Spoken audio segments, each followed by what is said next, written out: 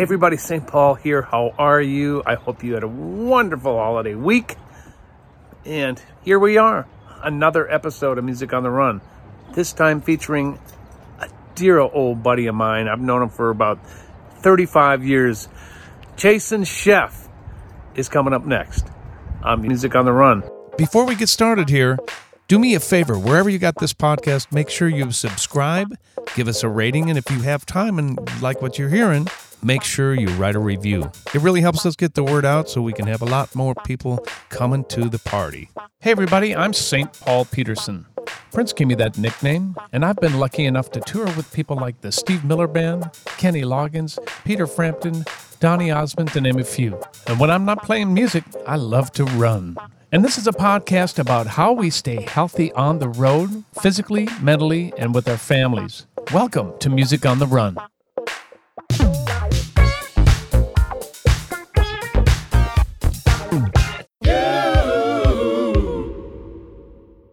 Hey everybody, welcome to episode 28 of Music on the Run. Here we are in the basement yet again. Happy holidays. I hope you had a great couple of weeks there. So let's just get right to it. My next guest is an old, and I emphasize old, friend of mine. Musician, singer, songwriter, producer, educator, and a businessman who grew up in Southern California and spent 31 years as lead vocalist and bassist in the Rock and Roll Hall of Fame band, Chicago. We've been friends for a mighty long time. Please welcome to the show, Jason Scheff. Jason Scheff. Here's your jingle. Music on the run. The music on the run. Could you make it more blue? I'm with not feeling Polly at the leading chair. Music on the run. Leading chair. The lead chair. What is that? I don't know, but hey, do you mind if I give up the bass chair so you can maybe sit in on Music on the Run? The best is the person, not that I haven't done it. It's been a long time, but the best is the guy. Actually, there comes an age where it's kind of maybe not really acceptable or appropriate anymore. The guy who's kind of hanging on the side go, "Hey man, can I sit in?"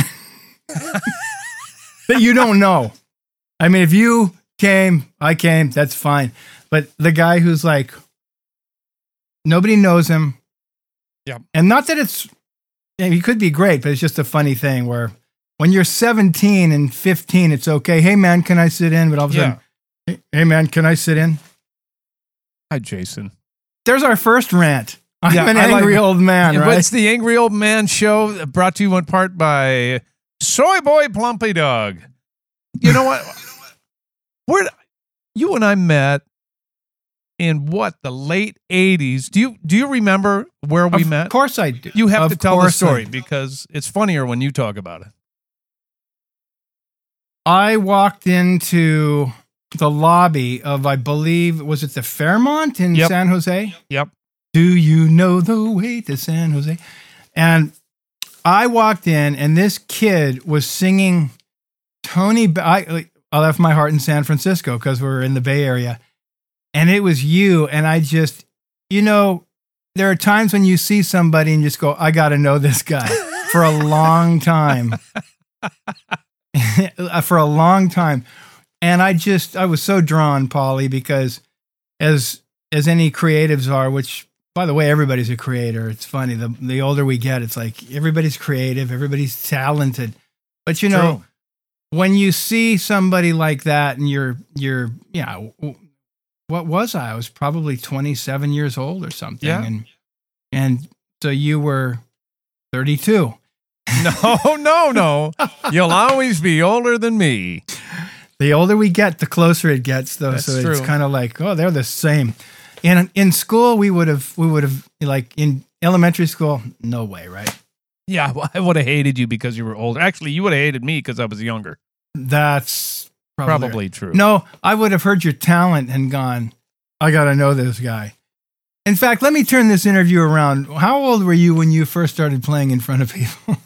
We aren't going there. They already know all this crap about me. I want to talk. Okay. So you and I was in the Steve Miller Band touring with my brothers.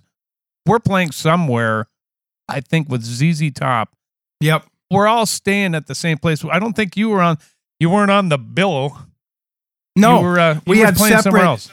We had separate venue settings, Locations, gigs, Yeah. but we all came together. Yeah. We came together at the Fairmont, and it was just fantastic. It was during the day, and it's like you guys are just rocking it out, and I'm going, these guys are awesome. And that's where we met. We've been hanging out, writing songs, working out ever since. Doing all Even though that you kind don't of stuff. call, you don't write, You got to get a little bit better about maybe checking in. My birthday was last month. Thanks for the call, by the way. Appreciate it. It went to spam. You got one of those phones with spam on it. Yeah, that's right. Yeah, it's true. Oh, Jason's calling. Deny. Right. Spam likely. Yep. My number has spam likely on it. Sure did. So you grew up in Southern California in a musical family, right? Who all in your family was musical or is musical? Okay. Well, my father is one of the greatest bass players that ever walked the planet.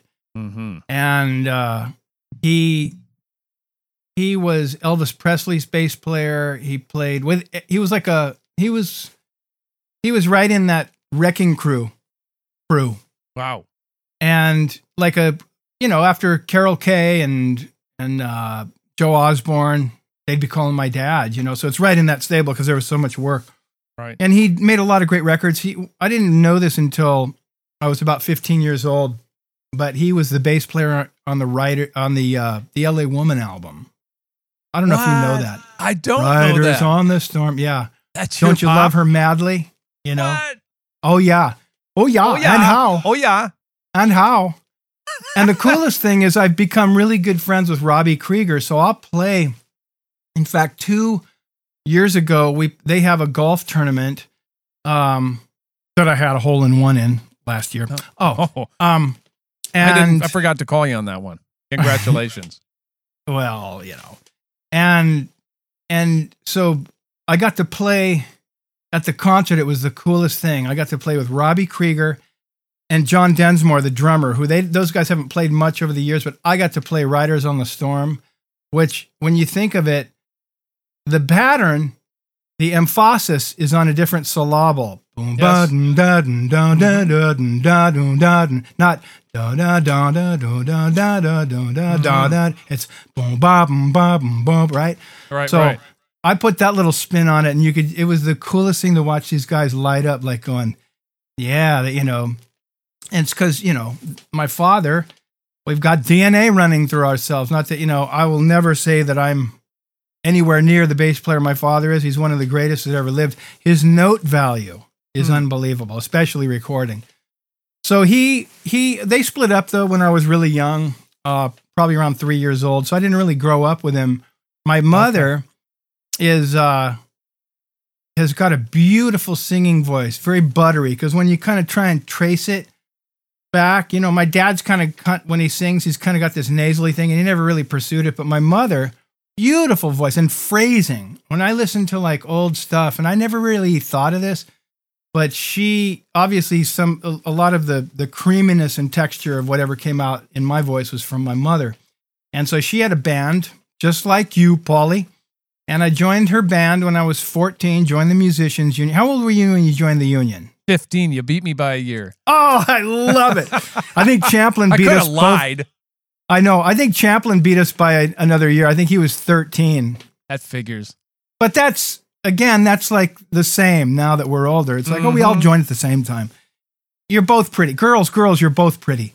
So, so I started gigging with her, and I love to share this with, kids or anybody who's coming up to find, it sounds so cliche to find your passion, but yeah, find that northern star that shows you, always where to go, no matter which way you're zigging and zagging, which I did a lot of as a kid, and a lot of us did. So, but always having that thing where those experiences showed me that everything was going to be okay, that was a magic elixir, and boy, are we headed into another period where that is the case after coming out of this pandemic and people not able to get out, consume music, play music in front of people. I really believe, Polly, we were talking about this the other day, that I've said this for several years, actually, when the record industry kind of started going weird, which has been a long time, that this is the new renaissance, and boy, I'm heeding the call, as I think we all are, that people are going to be needing this more than ever, healing message, sound, and so. Well, that's what we're here for. That's a long-winded. So let me tell you more about my family. No, I actually, you turned the corner and you kind of went 40 years in advance, but I want to keep you back there. Yeah, absolutely. So what's going on in your house? You're with your mom. You have brothers and sisters? I do. Okay, are they musical? Yes, 2 of them are. Okay. One was born later. And so we have a 10-year difference. But Darren, my brother, who's 10 months difference from me, do that math. He's 10 months younger. Okay. Think about that for a second. Yes, indeed. Okay. Yeah. What was going on in that household? Uh-huh. I can't wait. Definitely not, but what the heck? Hey, one more. What the heck? Come on. It's awesome. Though Darren's awesome, and Darren and I, were and still joined at the hip. We were the kids that were basically almost kind of like twins, And Darren's super musical. My oldest brother, Todd, he doesn't think he is, but he never really tried to pursue anything or even put his hands on instruments. Maybe it was because we just were hogging them all the time. Yeah. But, and then my youngest brother, Lauren, is very talented. Lauren's talented. So in the house, I know him. I know you do. Yeah. So in the house, though, it was Darren and me really going at music. And my mother, she had bands, like I said, and there was this one time she was rehearsing in our house, and I walked in and she said to the bass player, "Hey, do you mind if my son sits in the rehearsal?" Yeah. And he's kind of like chuckling, like, "Okay." And I played, and I had the gig in a few weeks from then. And he walked out the door like, I hate that little kid. Well, I don't know if, I think a lot of it was that my mother was just happy that I was wanting to play in her band. And sure. But that was, that was an amazing turning point for me, because again, it was the first seed planted of, okay, you not only love this, but you're good.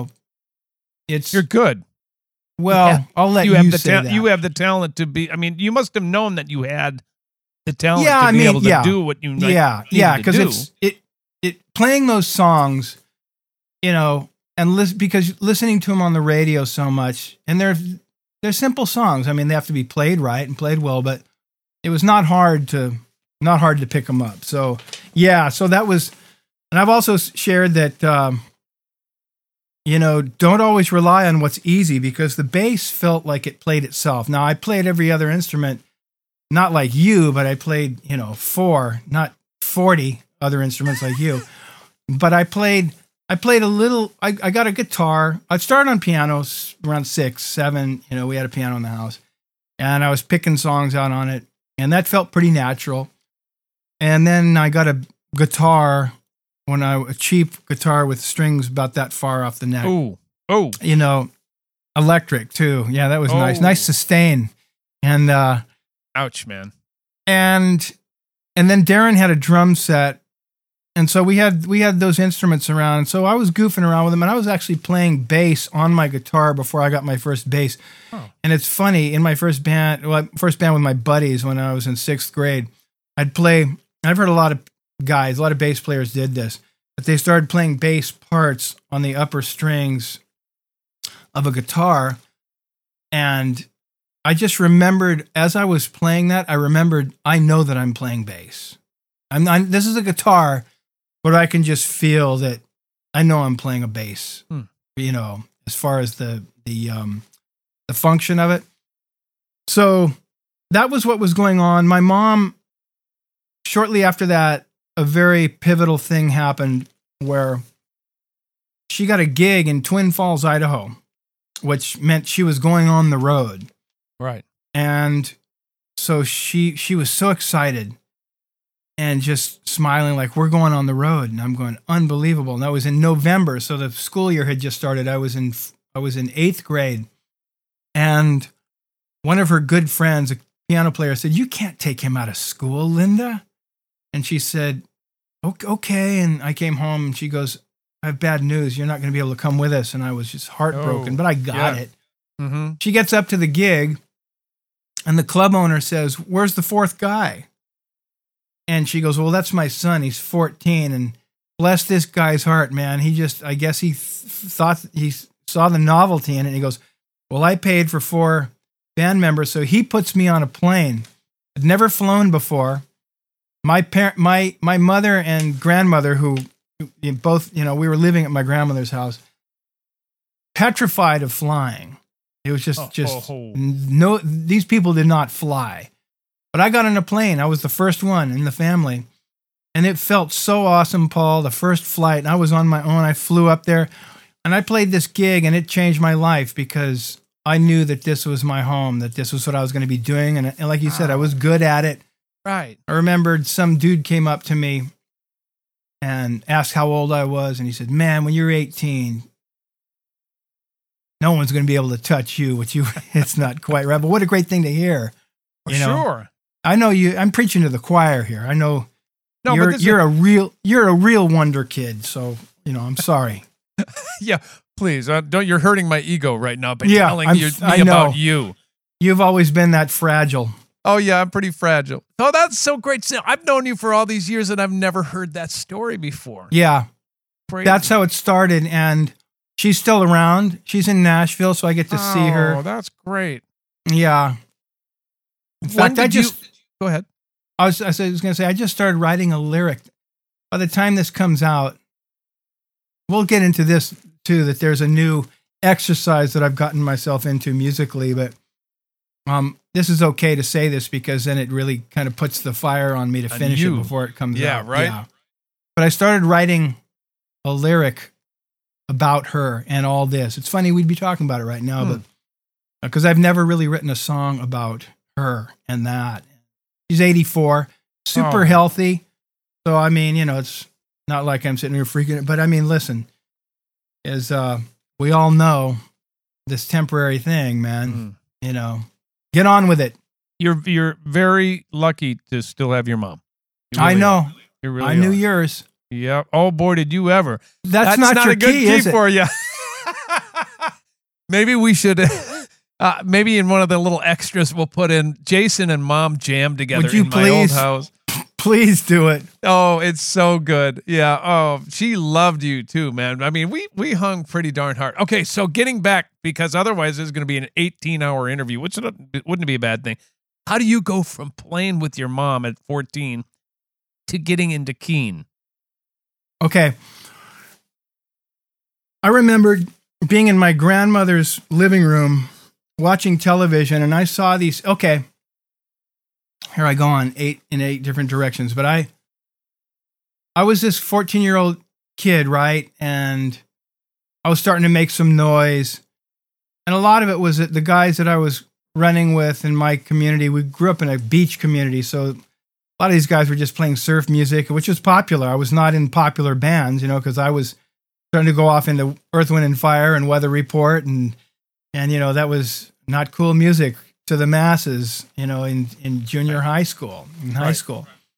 So I was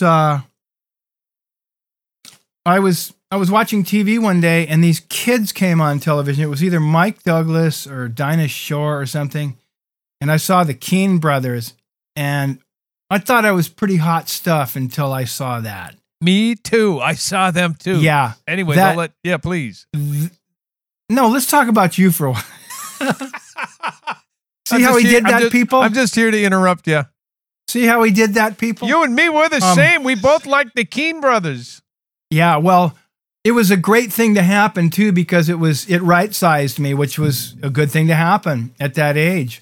That I went, whoa, these guys are light years beyond me. This is world-class artistry, recording, everything. Yeah. So I remember telling my mother, and it's so weird when you say these things that when you don't really fully believe them, but you're putting seeds out there, you're planting seeds, that I said to her, if I could ever meet those kids, I know we'd make great music together. Thinking that's never going to happen.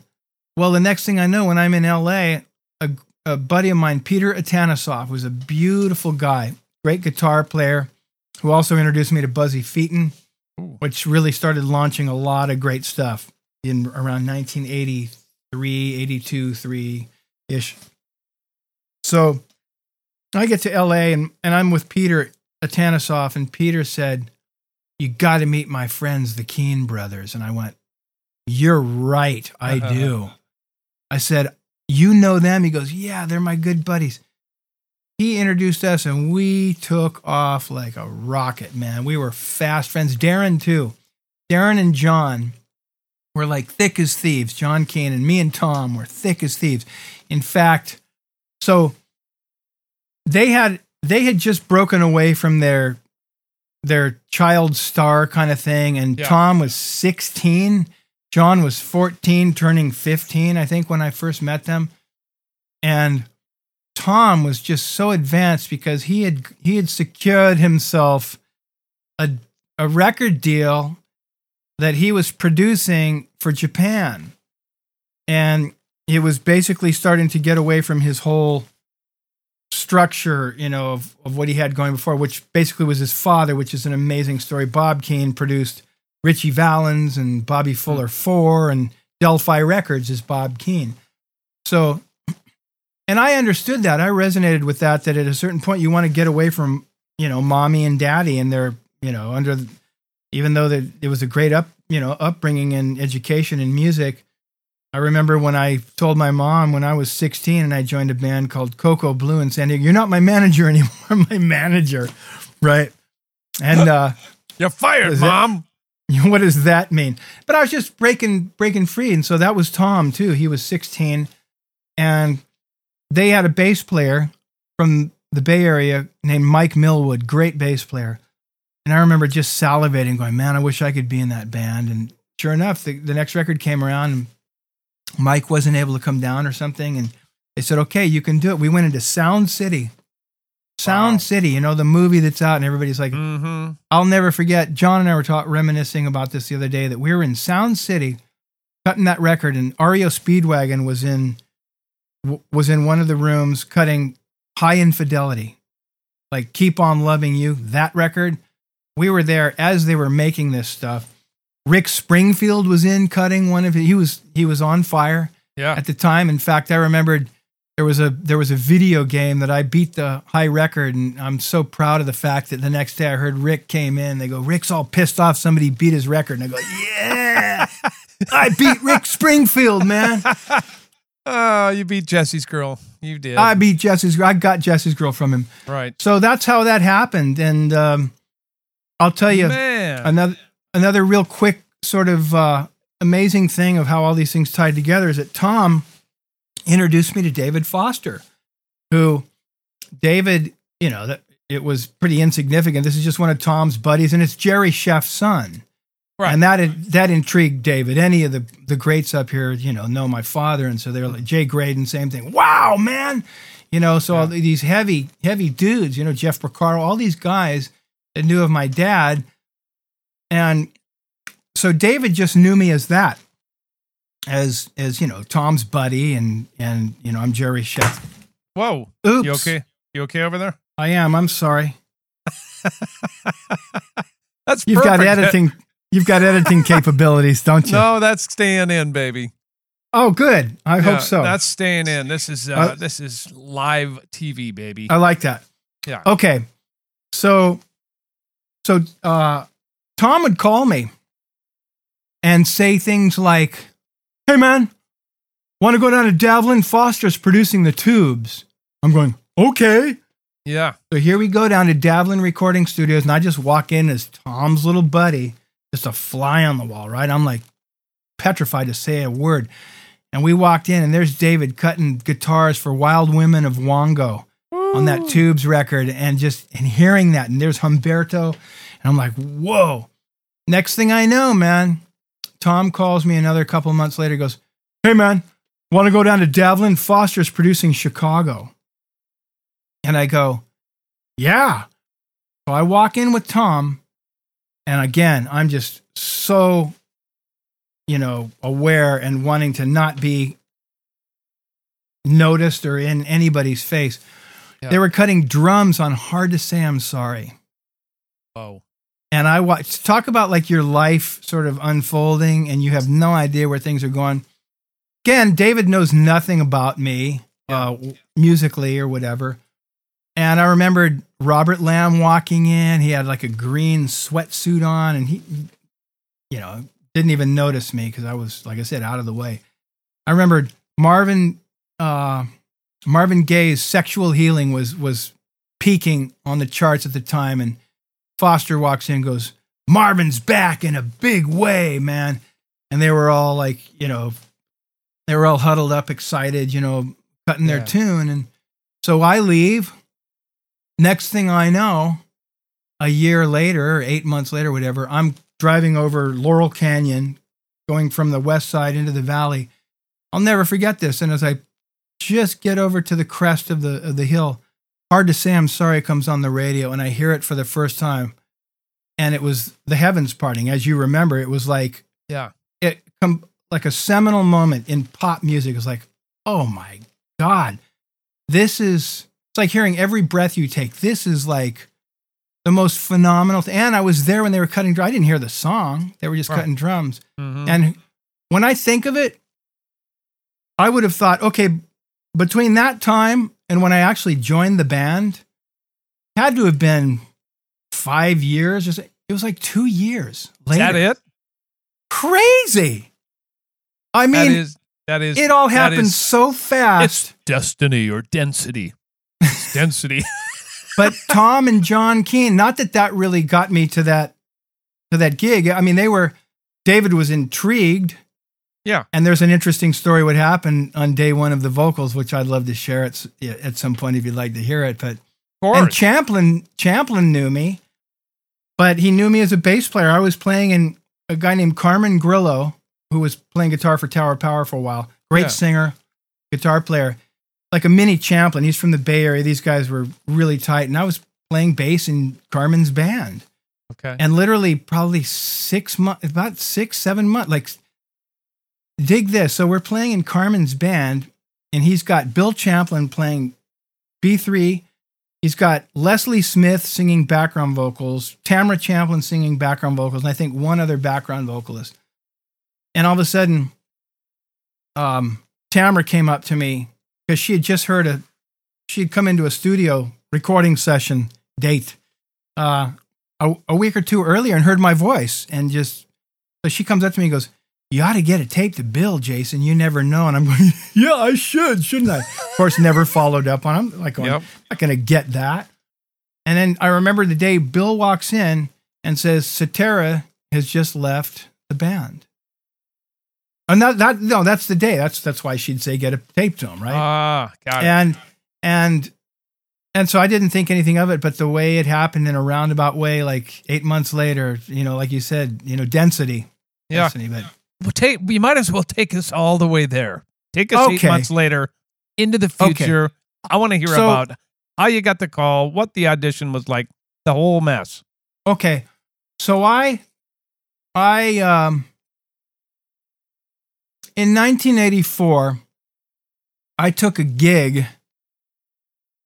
I took a club gig. Actually, it was at the Enlisted Men's Club, which was a big open air club on Oahu at Pearl Harbor at their the Enlisted Men's Club.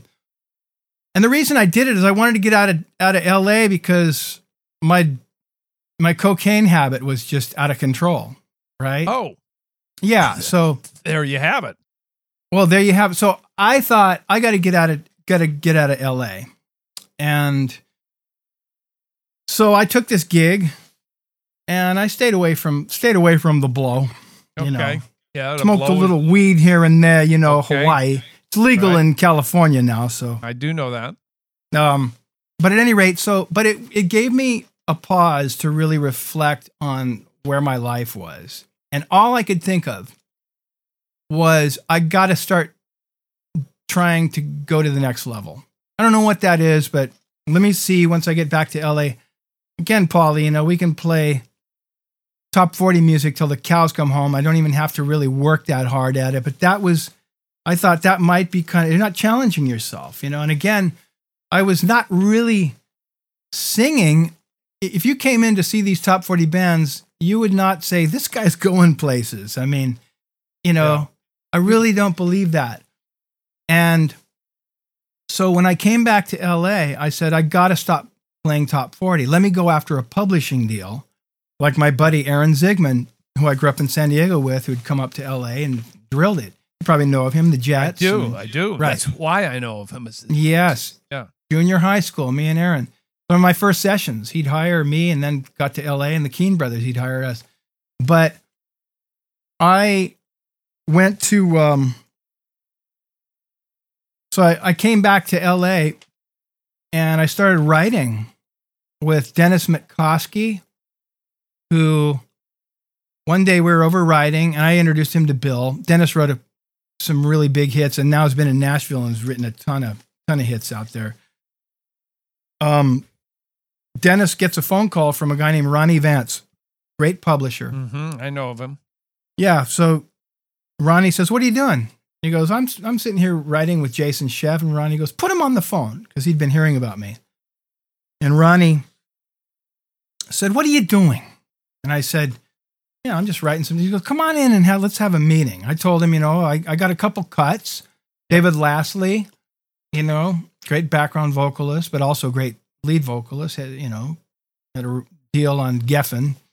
I said, so he goes, "Come on in here." So we sit down and I tell him, "Yeah, here's what's going on." And he goes, "So who's got the publishing?" And I said, "Well, Bobby Caldwell's manager is going to help me." And he goes, "Jason, stop giving your publishing away."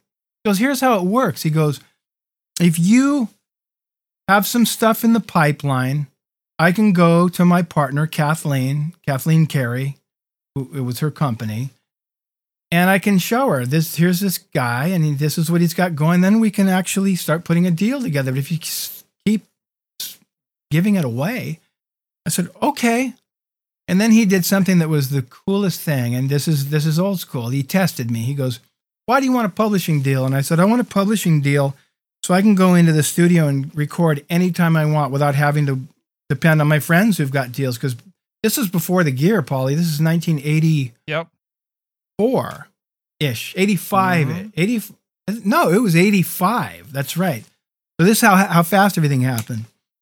And I said, "I want to be able to go in and play all the instruments if I want. So I want to be like Paul Peterson, even though we hadn't met yet." Okay, I'm sorry. Stupid joke. Hey, I want to be able to play everything, you know, if I want. And he goes, "You want to go record? Tell you what, I'll give you a couple of days over at MCA Whitney and no strings attached. I won't even take the publishing, but you can go in there and record." So I'm going, okay. So I called some buddies and I go, "So yeah, I've got these couple of dates." And I remembered somebody saying, "Oh yeah, that's that old gospel studio." So I'm thinking funky, and it doesn't really matter. I'm not taking it seriously. And in fact, let me just interject here that there was no game plan. The most game plan that there was being in Hawaii, trying to get off of the HOD stuff and say, I got to, and thinking that it was probably staying in top 40 bands, which it wasn't. It was just an addict, you know, coming to terms with all this. And so I wasn't taking it seriously. And the night before I went in, I borrowed Aaron's DX7 and his sequential circuits drum machine, you know, and right. I programmed a doot, dat, doot, dat. That's it. That's as elaborate as the hi-hat pattern was. I smoked a doobie and I started trying to write a ballad, and it was pathetic. Mm-hmm. You know, just completely squandering this, you know, at this point, this opportunity. So I get up the next day, I pack these little pieces in my car, and I go and I walk into MCA Whitney, and yeah, it was it was an older studio, but it was Neve Studer. Yep. It was an 80 series Neve console and a Studer machine. I went, whoop. I can't remember this guy's name. He goes, hi, I'm your engineer. And I'm going, I better come up with something fast. So I thought, what do I have? What do I have? And I said, that tune that I started with Bobby Caldwell, Heart of Mine, is not done yet. We've only got a verse written, but I'm going to cut it. So I do that. Boom, boom, boom, boom, boom, boom. I recorded Heart of Mine and just sang the first verse a couple of times. Called Bobby. I called Bobby Caldwell, calling Bobby Caldwell. And I didn't know what the protocol was. I didn't know if he was going to be mad at me that I didn't ask him, right? Right. So I call him and I said, I hope you're not upset, man, but I went in and I cut Heart of Mine. And he just goes, really? Do you like it? And I go, well, yeah. And he goes, come over here, play it for me. So I went over to Bobby's house. He heard it and he flipped out. And he said, this is awesome. He goes, we're going to finish the lyric tonight. Dennis Mitkoski co-wrote it with us. And he said, we're going to get on the phone with Dennis and finish this lyric tonight.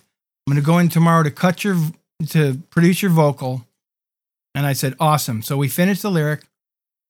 Took us like 2 years to write the song because we were just, again, we were getting distracted, fill in the blanks. Yeah. I hear you. And we finished this, and I walk in and meet Kathleen Carey. And Ronnie's, I think, when I think back on this, I think this is the way it was set up. I'm going to go in and meet his partner, and this is an introduction, getting to know you. Mm-hmm. So I walk in, and he says, so I meet her, and it was really great vibe. And he goes, so did you get anything? Kind of with a smirk, kind of thinking, you could just tell he didn't think I had anything. And I go, yeah. Not super confident, and he goes, really? Do you like it? And I said, yeah. And he goes, give me it. He puts it in the tape player. Yeah, right. Paul, this is that moment, and I'd love to hear whether it's on this podcast or something else. You're welcome to share yours. I'd love to hear it. I would love it to be in this podcast, but this was that moment where this tape was being played and Kathleen closed her eyes and I watched her take in music more deeply than I'd ever seen anybody. Just every morsel of it. And the song ended and she opened her eyes and looked over at Ronnie and said, we've got to sign him immediately. And Ronnie goes, well, wait a minute. Don't you want to go on your vacation? That she was going to, she goes, no. Get a lawyer. And we're signing him immediately. Based on that one song of... That was a hell of a song. It is a hell of a song, though. Well, thank you. It is. Woo. I appreciate it, man. And so that, continuing on with that, I get this publishing deal. I'm still kind of dabbling with the bad stuff. Yeah. But, kind of starting to think I got to get it together here. I'm actually rising into a more professional position, but everybody else was nuts too back then. This is 84, right? I remember being nuts in 84. Do you know anybody? You read about it on the internet? No. Yeah. I don't know what you're talking about.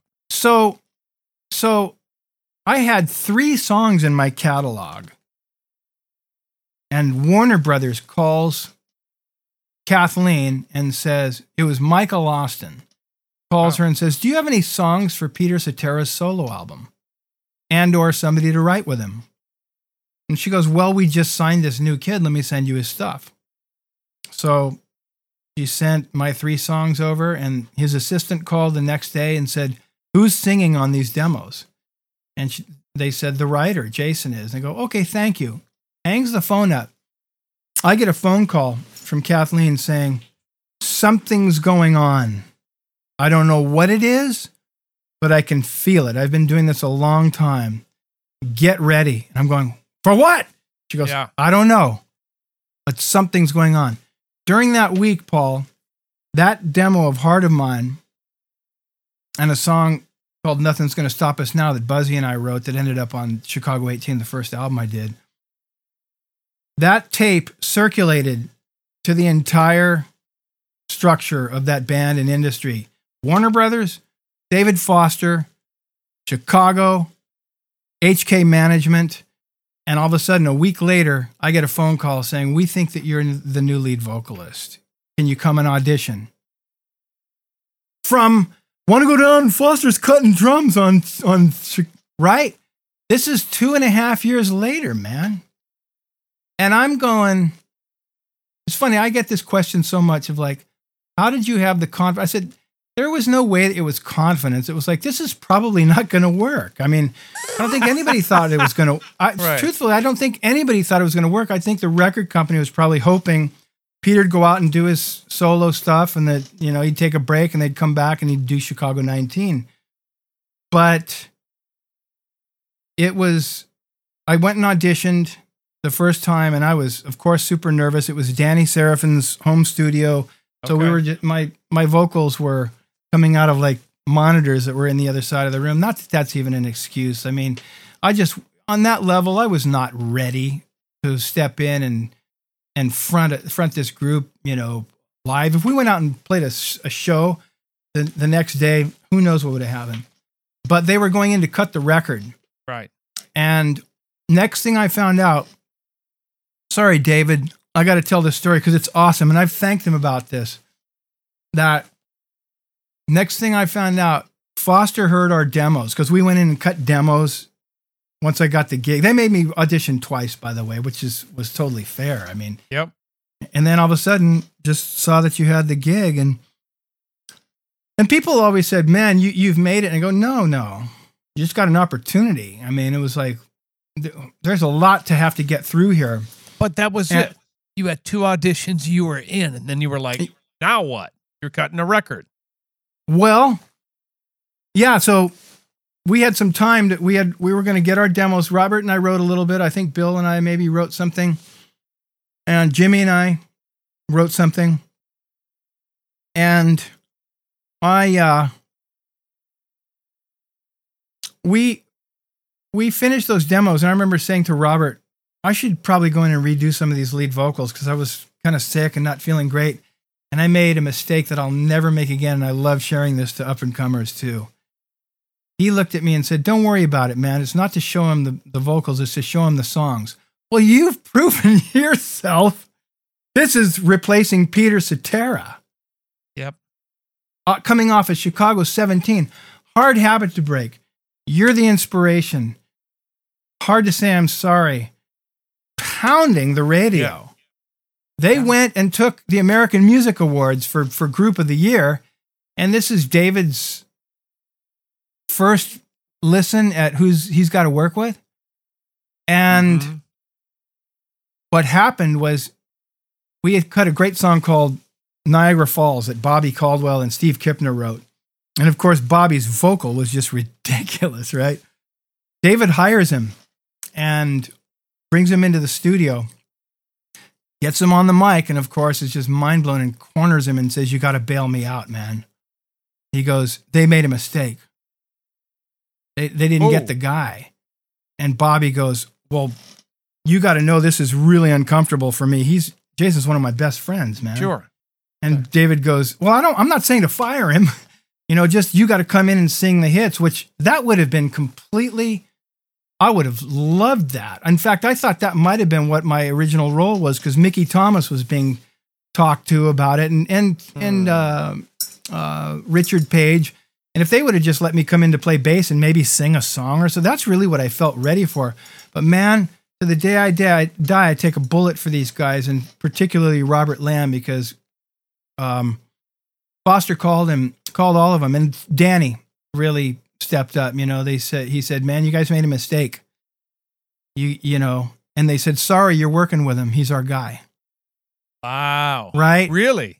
Now, if I didn't deliver, I mean, they were being fair enough to give me a shot, but that's really who these guys, how they've always been. It's like really, you know, really wanting things to work out and fair to you, you know, coming into this thing. So I I went to the studio on day one and we cut Nothing's Gonna Stop Us Now. Luckily, I knew the song. It was mine, you know. Right. And it was the weirdest thing because David had some songwriting class or, you know, something going on. He had all these writers from Canada. And I walked in the room and I knew that he wasn't really sure of me, and I didn't blame him. Again, I've thanked him for this. He always gets squirrely. No, it was great. And I said, come on, man. This is a fun story. It was like, you know, sink or swim. And he introduces me and he's like, this is the new lead singer of Chicago. And I'm like, this is kind of weird because I know that he's really not buying me. Right. But he's being forced to work with me. And so he says to them, okay, you guys got to get out of the studio. We got to get some work done. So they leave and the door stays open. You know, at least the studio door stays open. But David looks at me and there's David Foster and Humberto Gatica on the other side of the glass. And David looks at me and he says, kind of really sort of sheepish, you want to try one? And I go, yeah. And I swear, Paul, I'm sitting there thinking, this is probably my one and done. Been nice, you know, I've gotten this far. And so, you know, but I'm really not ready. And man, the headphone mix that Humberto had, and having David Foster and that track feeling like it was as perfect of a scenario as you could ask for. And I took a deep breath. She was lost, uncertain, and heard my voice, and it blossomed from there. I just felt comfortable. Yeah. And man, most of that track on Nothing's Gonna Stop Us Now is that first pass. By the end of the take, every one of those songwriters had filed back in, and they were all like and it was this moment, and Foster had his head in his hands, and we finished the take, and David looks up and he goes,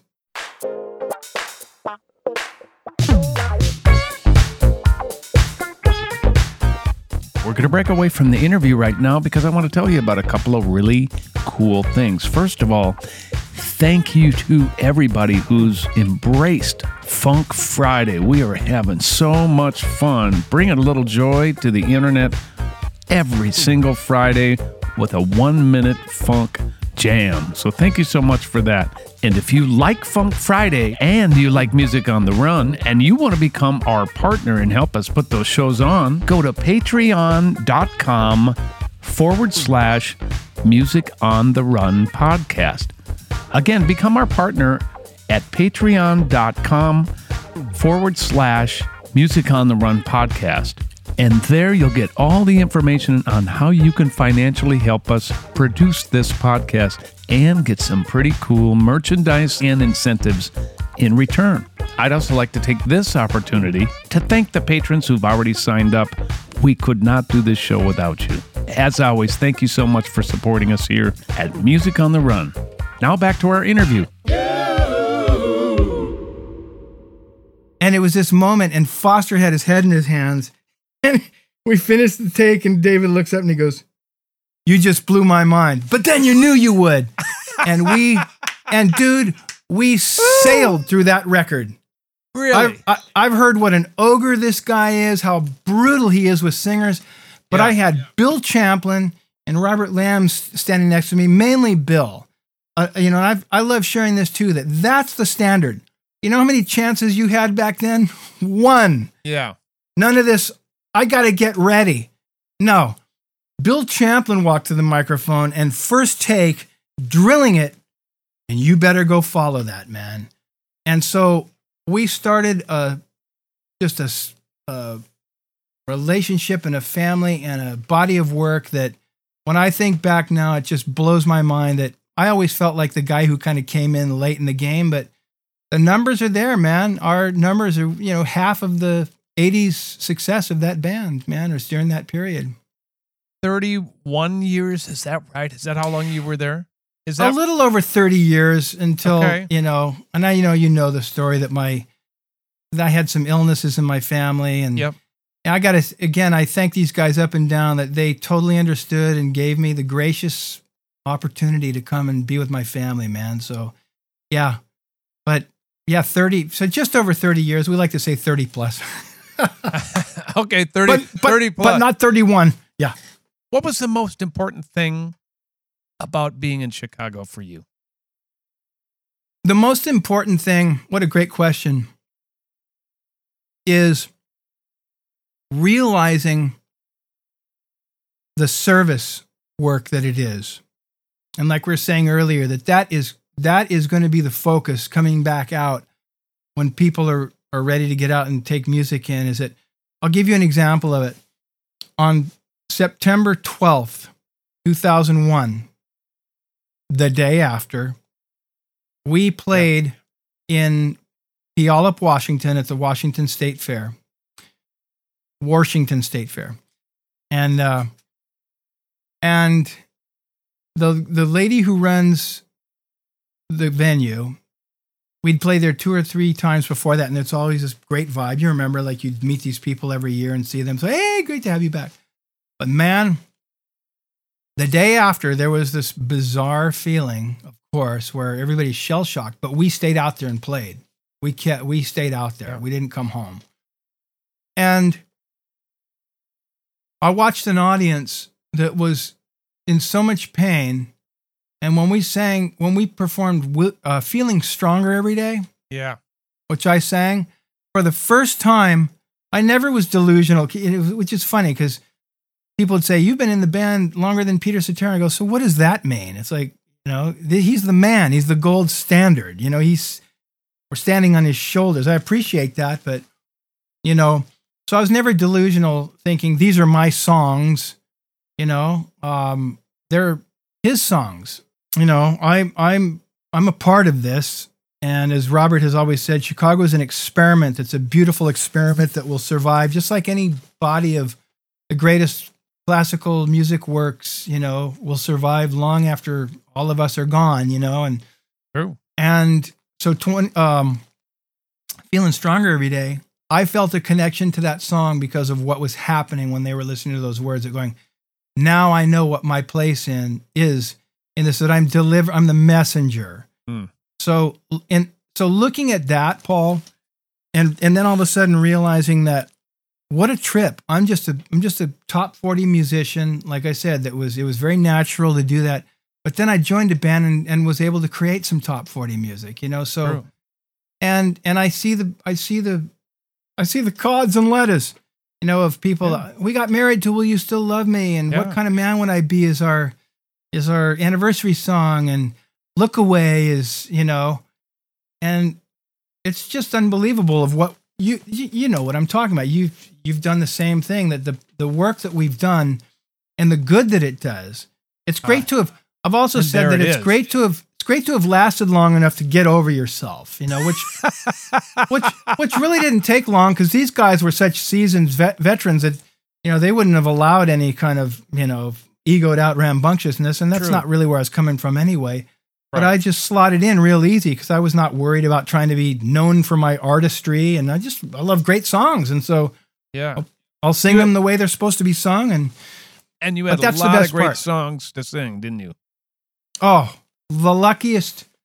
Again, it's like unbelievable. What a beautiful thing to have fallen into. Then you and I, while you're touring this whole time, we're still in touch. We're still hanging. You'd come through Minneapolis. You and I would go to Paisley Park with someone like Rick Barron or something, write some songs. And you ended up putting one of the songs that we wrote that week at Paisley, I think on your Japanese record, didn't you? I did, yeah. That's one of my favorite songs. I love that song. Somewhere in between Somewhere us. in between us, yeah. Yeah, Rick, that lyric. It's a great lyric. So, and you know then, what's fun? What? No, what? What's fun? I was going to say, what's funny? I've just reconnected with Steve Porcaro. Oh, cool. And he mentioned that song. Did he really? It makes Changes sense. in that. Because it's so eerie. It's so up his alley, right? Yeah, it's true. You know what I'm He saying? So it's like, it's funny because, oops, this is going to be in your podcast. It's high tech. I'm not changing a thing. I love it. No, I'm I love keeping it. it the same. What's skeeping it the same mean? Is that a new word? Skeeping it? Skeeping it the Oh, you know, there is nothing gets by Mr. Chef. That's for sure. Oh, and you, mutter, I'm coming up. Yeah, I would rip you apart if you let one fly there. But you're we actually, used to. Tris and I used to have the best time out there doing that. It's like if one guy made one little tiny mistake, we'd pounce on each other, then all this. That's part of the fun stuff of being on the road. What was your favorite part about being on the road, man? Let's switch gears and go in that direction. Besides the playing, the obvious, the audience, the performing. What was what's cool funny? for you? You know what's funny, man?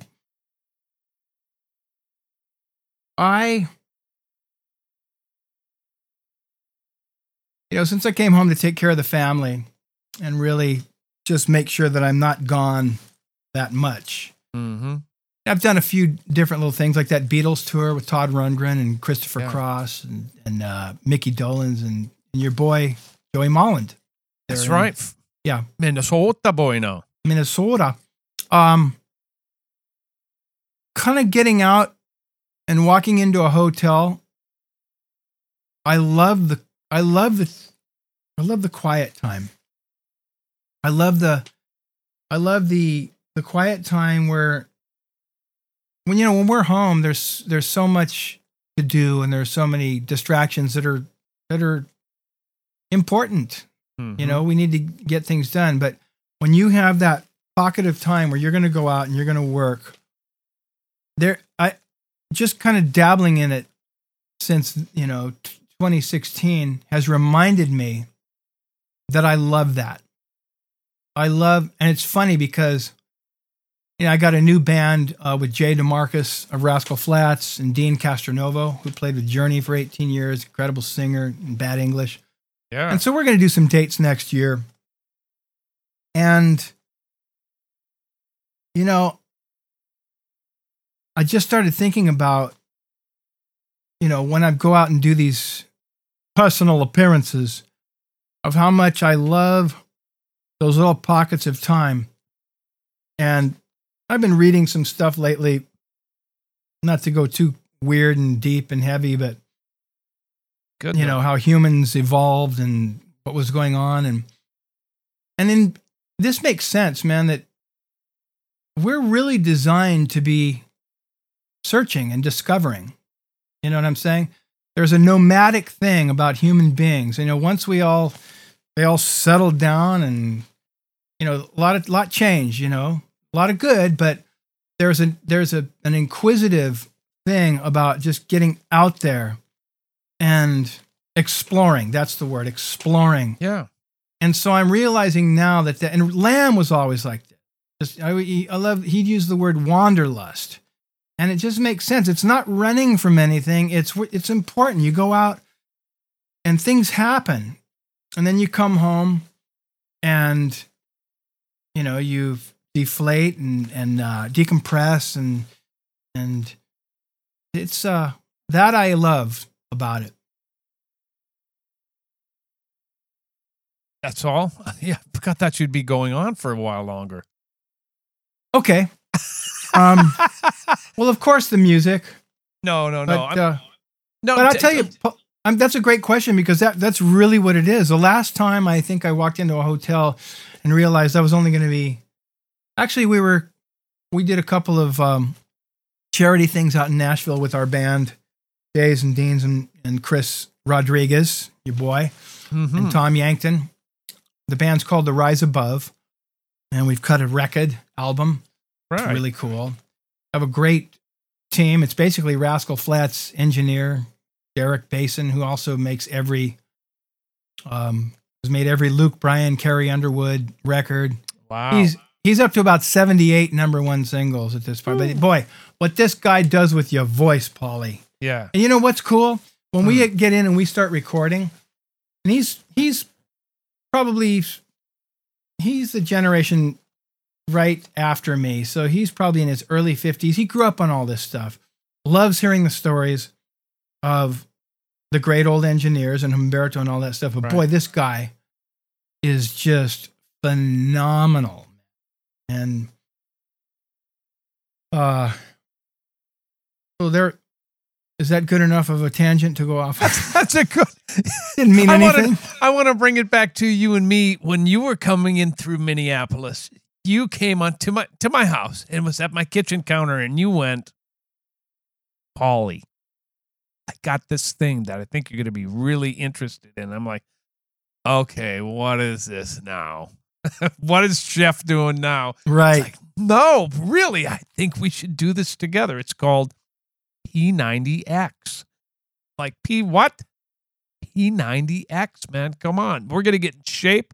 We're going to drop a bunch of weight. We're going to get ripped. And I'm like, really? We are? We're going to inspire people, and we're going to inspire our bandmates, and we're going to inspire our fans to get in better shape. And I was like, and you have the unbelievable ability to talk people into anything. I will say that. However, what you do talk people into are usually really good ideas.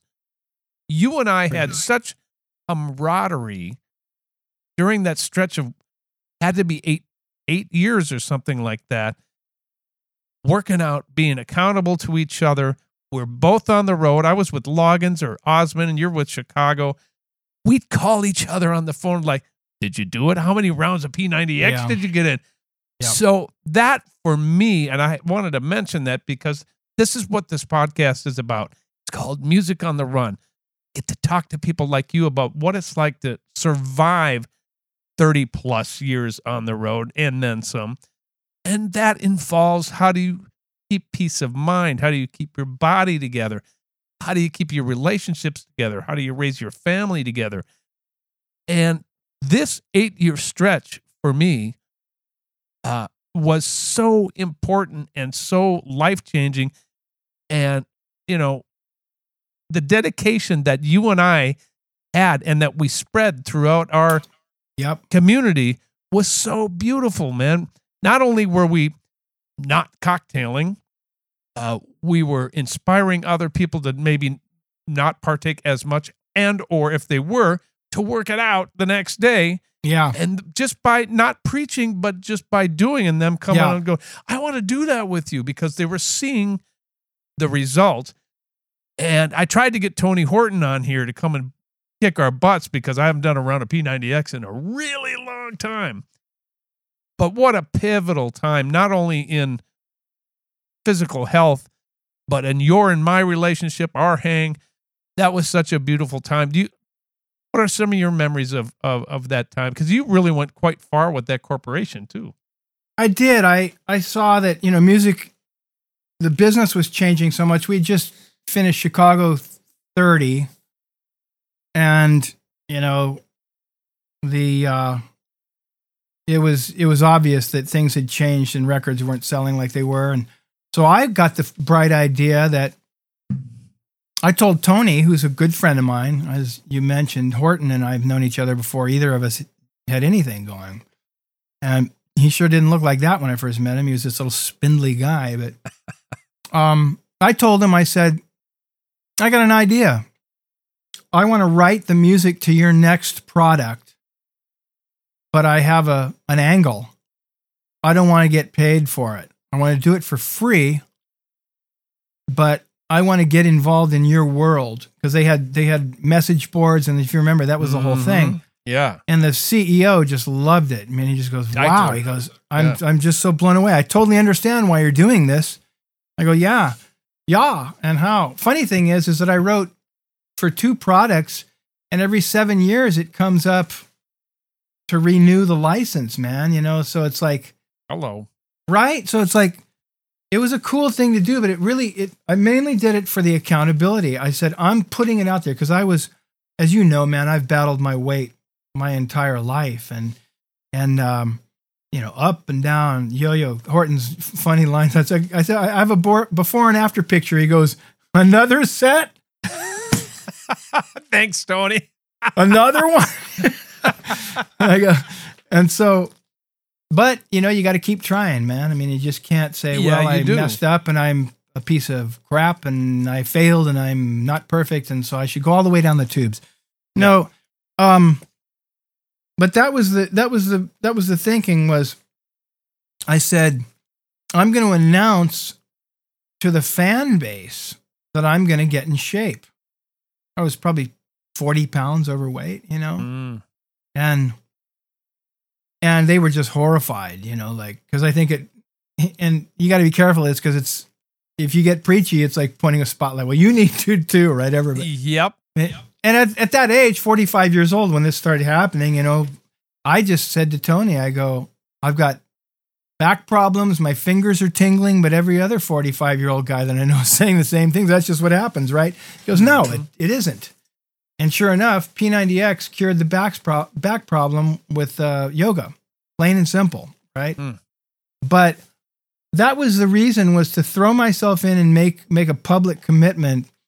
And it was amazing, man, because it was, you know, for a guy who has really wung it most of his life, you know, these were like seeds being planted for not only commitment, but organization, and finally starting to kind of think about a game plan, right? And I mean, fortunately, some nice things happened. And again, it was, you know, I joined something that was firing on all cylinders and got to become one of those cylinders. And so there was never I'd never even thought about like, what's it going to take to keep this all going? And it, you know, Lamb was really into health and fitness. So we all ran together and, right. And, fortunately, you know, I took some vocal training leading up to that obviously, you know, was a big part of, you know, so again, I wasn't thinking about it, but get it done before, get the reps in. I always tell people, get the reps in before the opportunity comes, because then without even thinking about it, you'll have, as Seth Riggs said, you'll have a technique that'll last. And he's right, you know? So the P90X thing was, and by the way, I just went through a round. I got into the final phase and I had 2 weeks to go, went back to Nashville, and the sciatica started up again, man. I think I overtrained. So my wife and I've been, my wife and I've been talking about this. And even Tony says, like, Tony, a lot of products that have come out, they're like 25-minute workouts, 20-minute workouts. So I'm letting this rest. Yep. And it was such a drag because I was on fire, man, just super strong. I, you know, had some pounds to lose and still do, but just getting back into it, Paul. And I thought of all the stuff, like you're saying, it's in us now, in us. And by the way, you're very inspiring with the runs, with the jogs and all that stuff. I love that you put it out there. I do, because I think it's good for people to see you out practicing what you preach. I'm like, hey, I'm not the fastest. I'm certainly not the best runner, but who cares? I'm out here having fun. And there's the thing for me with running is my brain gets to like, right, deflate for 1 second. So I don't have to be 24/7. And you know how I might have nearly as much energy as you. It's damn close. We go until we sleep. So I get up and I'm on at 5:36 in the morning until I pass out at 10:30. But in the meantime, I get a lot of stuff done. I'm healthy because I take my runs. I am inspired because I do deflate my little brain to get out of my own way. Yeah. And hopefully that brings some sort of inspiration to people out here in the fan base. That's why I do it. But you and my brother Billy before you was such a huge contributor to me staying in shape, speed skating, all that stuff. And then P90X coming out, trying to get ripped before I turned 50, which I did. Yeah, you sure did. And then learning to love to run. And that was Kenny Loggins' fault. I think it's cool that we can pass that on through our fan bases, that it's cool to do that. And it helps your creativity too. I love to run too, man. And I'm just wondering if maybe my knees are really but I got some weight to lose too. And I know that's not good on the knees, but I love to run. And I've been running during this last round of P90X. I got you know what I like to do? I don't care about, like speed or that kind of distance type of stuff. I love inclines, man. Oh, I love inclines. I love inclines. No. I love to run up inclines where you're barely even moving. It's so steep. No. You know what's funny about it? Because it's almost like mountain biking. I don't know if you've ever gotten really heavily into that, but no, not really. Mountain biking or even cycling in general, you cannot blow it all out. You got to find the cadence. And talk about a meditative, like what you get with running, man. Mm-hmm. It's the best thing because you're basically taking your body and your heart to a place where it's right in the zone. If you're going past it, you're not going to be able to keep going. So I got a really hilly run that I go do. It's only like 2 hills, but they're it's not like up and down and up and down. But that run is about an hour and 20 minutes, so I don't know what that is mileage wise, but you're not, hoofing like the whole time because it's not flat. But I miss it. I know you're inspiring me, man, it's like the sciatica and then there's a weird groin thing because you know what it was? It was the legs workout in P90X. I went to, and I remembered when I was doing like the side lunges, with some weights and bouncing up quick. I remember thinking, this feels good. This feels okay. But I remember this is how I hurt myself the last time. And so sure enough, man. So don't overtrain. Don't overtrain, but do some sort of physical activity. Absolutely. I think it helps creativity for sure. Well, when you were talking about that, it made me think of 2 things, really achieving 2 things at least. One is getting the endorphins going and the heart, moving and just that whole, basically it's a high, right? Yeah, it is. Yep. The other thing is, and when you say it just gets you out of your head, I call that, it's putting a pause in the day, whether it's a meditation. That is meditation though. Running is meditation. It's true. But it's putting a pause in the day. You got to have some type of a pause. That's the whole, and I meditate, I got some cool apps, got guided meditation and stuff. And it's beautiful. Send them, please, would you? Okay. I don't know if I could sit still long enough to enjoy them, but we'll try. Boy, you'd be surprised because when they're guided too, it's really cool because there's something going on. So it's not just like, okay, start out at 10 minutes, but here's 20 minutes of just sitting there with nothing. But it's that, we need to pause. Yeah, we do. So pause for the cause. Just because we're working on about an hour and 10 here, I want you to give a little advice. You raised a family while you were on the road. You successfully raised a family while you were on the road. You kept your marriage together. What do you think is the most important thing you can tell the next generation of musicians about successfully navigating life on the road? Well, first of all, you have to have the right partner. And for me, I do. My wife is fiercely independent. But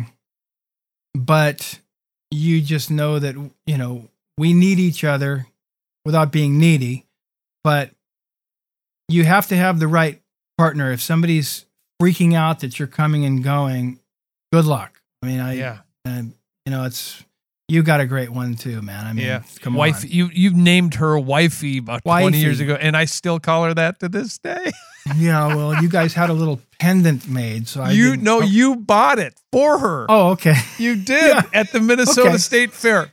Anyways, I digress. Go ahead. Anyway, so you got to find the right person for starters, and then that's like 99% of it. Because you can't be going out there. Like my son, JJ, he's 22 and he's signed to, he doesn't really talk about it, so I probably shouldn't. But he's an Interscope artist. Oh, Sorry, wow. JJ. Sorry, JJ. I'm going to out you. Yeah, that's But great. he's so cool. He doesn't talk about it. He's never really gone out, and said, "Hey, congratulations to me," or, But he's he's just getting his life going, and we've had some really great talks, and his mom has, of like that. You really need to make sure that you are not involving yourself in a way that's gonna create that friction while you're out of town. He's 22 years old, so if you find the one, although he's so sweet, he says, "I really want what you have, family." I said, "Awesome, but just for right now, during this cycle of your life and career, if you can, if it happens, it happens, but don't go running after trying to find something, because you got to find the right one, otherwise it's." And we both know, you and I both know a lot of people out there that we've toured with that have incredible marriages that have lasted forever, and that's the way it is. They just have to be independent. And again, that's really why I was able to come home, was through the loss. Once my wife lost her father and her mom was sick, I saw the first little crack in the armor and I went, when her mother goes, I'm not going to have her fending for her. So she's been a dutiful soldier all these years. Yep. And so that was, that's when I went and talked to management and the guys and told them, and they, like I said, they totally got, how can't you? It's like, this is what we're going through. And then, as you know, we lost a boy, her son and my stepson that I raised from 4 years old. And I'll just tell you this, man, I'm so glad I was, 6-8 feet away from her when she was delivered that news, rather than 6,000 miles away. So it's all worked out so well, because I got to experience all these things that we'd want to do as an artist and a musician, but then be so lucky to be able to have the opportunity to. And I was thinking, okay, this is really horrible. Everyone's going to go through it. I mean, you lost your mom. It's just not fun. And no. And you go through these losses and these profound things that you go through. And I'm going, okay, so I get it. Father passed, mother's, terminal with cancer. And so let's figure out when it's going to be the best time to go and deal with that. And I'm thinking, okay, I'm going to come home and be the, here I come to save the day, right? Little did I know, man, that it's like, then the real heaviness started. Like I said, a couple of years later, we lost a child, and it's like, but again, I'm so glad I'm here for that rather than being away. And that's just luck, man, because from what we've done, man, with these bands and artists, not everybody gets the chance to do it all. So you're right, and your timing with leaving to go take care of your family seemed to me just almost perfect timing. And the fact that it was an amicable thing, and the fellas understood, and the fact that you had the wherewithal to make that incredibly difficult decision. Or maybe it wasn't a difficult decision. Yeah. Knowing you, you were like, I'm out. I'm going to go take care of my family. Well, it's like, we've all been through so much together. I've been through the loss of, my bandmates' parents, and I don't think, kids yet or anything like that. Hopefully never. But, Champlin lost a son. But that's not a hard thing. Do you like this blue thing that, as we've been talking the whole... It just kind of changed your whole vibe in there, Hold on a second, let me... Blue moon. What a weird thing. We start talking about this, and then all of a sudden I was like, that's my Hue lighting system. I like it. It's a weird thing when you're going, this is your life, man, and you're a lifer, and you're a big part of this family and thing. And that's what was so beautiful about sitting down and telling them about it. They completely, how can't you? I mean, how can, well, and again, it's not like we're in the middle of making hit records, right? It's not like we're coming off of Chicago 17 or 18 and going, you know, listen, all the heavy lifting's been done. We've made all our hit records, you know, and so now it's like, it's just a beautiful thing to be able to continue to spread this music. But when life is hitting you, yeah, that's a testament to where these guys are at, man. And it's a testament to where you are at, to recognize. But family is so incredibly important. So to these young people who are out there, so it's the partner, pick the right partner to be successful. And listen to your heart, I guess, right? Yeah. I mean,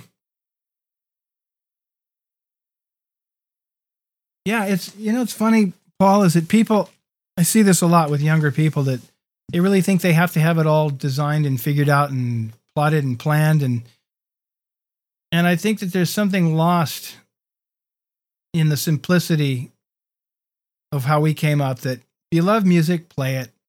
Find other people that love to play it. If you're good, you'll find other good people to play it with, and they'll want to play with you.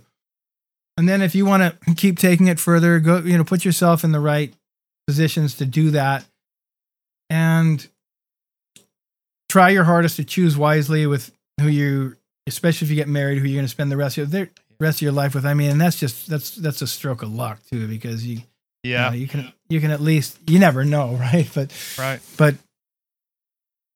it's but don't worry about it so much, because so much of it's fate and in God's hands, whatever you want to, say it. It's the truth though, because like my story, I'm a guy who just was a natural bass player, and I just put myself into a position to have to work a little harder at something, and that was vocals.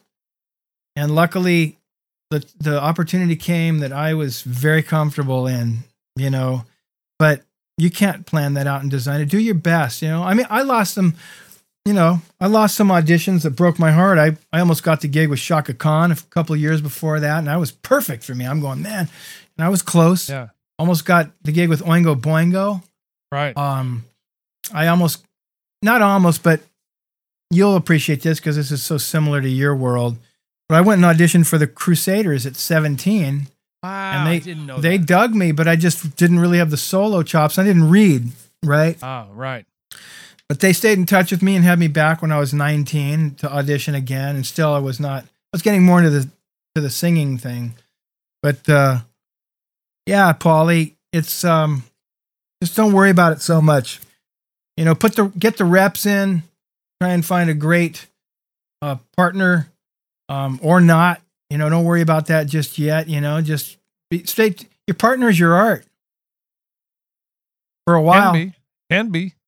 For a while, it's like dedicate yourself to that, and then, trust that the right things are going to come along. And one of my favorite questions is when a parent will say, "What can I do to motivate my kid to play?" And I go, "No one had to motivate me."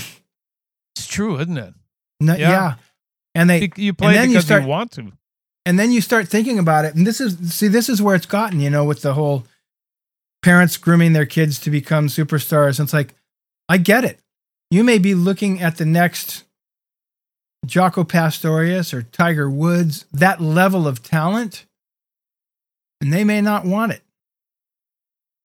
So is it up to you to say that's something that is squandered according to you? Yeah. It's a fine line as a parent of how much do you push your kid, because kids are naturally they can be not necessarily into practicing or whatever the case may be. And I remember with my own children, taking piano lessons, going, we got to go over this. This isn't just going to happen. We have to go over this. I mean, look, I didn't like to practice when I was taken from the nuns either. I'd be in there playing Stevie Wonder. So I was like, how do we figure this out? And you find your way, you muddle through, and you do actually figure out what that balance is. It's different for everybody. Jay in my world. DeMarcus has told me his dad, who just passed away, bless his heart, Wayno. Wayno was the type of father, really talented keyboard player, singer, played left-handed bass on a Fender Rhodes bass. Yeah, baby. And Columbus, Ohio, just a rock star in the clubs. And he made his kid dig for it, man. He made him dig for it. Although he'd sit him down and he'd teach him some stuff, but he didn't sit there pounding away at him, and it motivated Jay to keep working. And then his dad, when he wouldn't get it right, his dad was not tossing roses to him. He goes, "That ain't it." Yeah. You know, my sons, Connor is 19. He's a bass playing, drumming freak. Really? Talent. Yeah.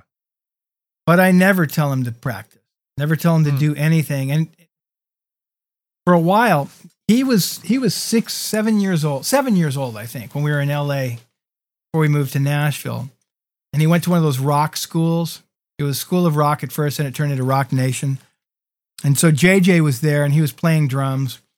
And I got Connor his first little bass, little tiny bass. And he shows up with his little suspenders on, trying to have a little rock look. And Tracy says to them, "Can my son Connor?" Well, they usually don't let him, play bass in these bands till they're about like 10 or 11 because they can't even really hold the strings down. She goes, "Well, okay. Well, can you just hang out for the day?" And she goes, "Sure." He was in 3 bands at the end of the day. He's that good. He's got Jerry Sheff innate pocket and feel. It's like the kid's feel is unbelievable. Don't just sell yourself natural. short. He's got yours too then. Well, I appreciate that, but it sounds better when you know. Of course it does, but But you know true. what? You know what? He got lit with the drums at a certain point. And I've told him this story. It was not as natural as the bass. It was not like when JJ and Connor would play in their bands when they were 10 and 7 years old. It was otherworldly. It was like that Van Halen thing of like this brother, like you guys. You guys play together, and I'm sure when you were kids, it wasn't a baby band. It was like some world-class stuff going on, like the Keane brothers. So Connor and JJ have that. And then all of a sudden, JJ didn't want to hang out with his brother, and he wanted his buddy, like in his school, and his like, 5th grade friend. So he kicked Connor out, which Connor didn't care. He was like, he's a go video game. And JJ started playing with this bass player, and it turned into a baby band.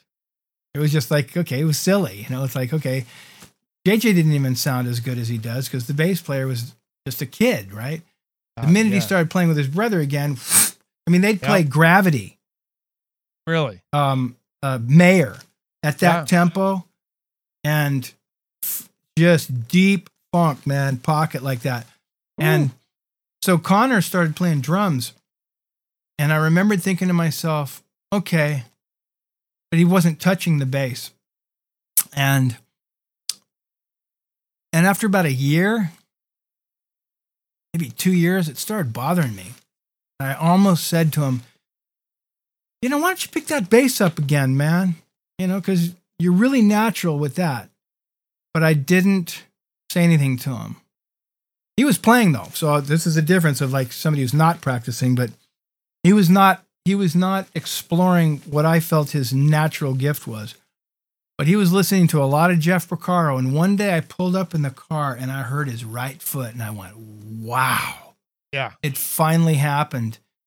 And then his 16th note hi-hat, single hand hi-hat, 16th note. And I just said to him, now you've become the kind of drummer that I love playing with, man. And he's phenomenal. And I loved sharing that story because I didn't mess with it. He started playing bass again. He plays them both and he's phenomenal. But rather than getting in I just let him find it. So I'm with you. I think maybe a happy medium might be to talk to a kid and go, do you want me to encourage you and push you, or do you want to? I don't know. It's a good maybe we have another podcast on how round table with this. It's good. We should. because I think that's important. Parents don't know how hard to push their kids, Yeah. especially if they're not musicians. Absolutely. Yeah. My friend, I love This- you. I miss you. We haven't had a chance to catch up. This is our catch up. Let's try to be a little bit better about catching up. Don't We need to practice our piano lessons Yeah. a little more. we do. We need a little more encouragement to keep in touch. It's so good, and it feels like yesterday that we were hanging out. And I love you. I love all the stuff you're doing. The memories that I have of you and me hanging out over the last 30 plus years, man, just brings a The smile best. to my face. Really, really. And Well- love to your family. I can't wait to see you and play with you in person again. I'm going to get you on the Funk the Friday one of these times if I could ever give up the bass chair. The bass chair. Look, you're just hogging it all. I now have. I'm playing bass. Now I'm playing guitar. I'm playing some keyboards. So listen. Oh, guess what? You see the drum thing I did? I'm so talented. I love you, brother. Have a great what? Have a great New Year's. That's what it's going to be. Yeah. And we'll see you on the other side of COVID. Is there more than one that's coming up? More than one. New Year? Year's. Did I- New Year's? Did I say? And with that, we're out. We'll see you in 2 weeks with the next episode of Music on the Run. Ow, we're gone. Music on the Run was hosted by yours truly, St. Paul Peterson. Edited and produced by my buddy Davide Razzo. Video editing by Ivan Sebastianov. And a very special thanks to the people who financially support this podcast. And remember, when I think about the girls who've touched my life,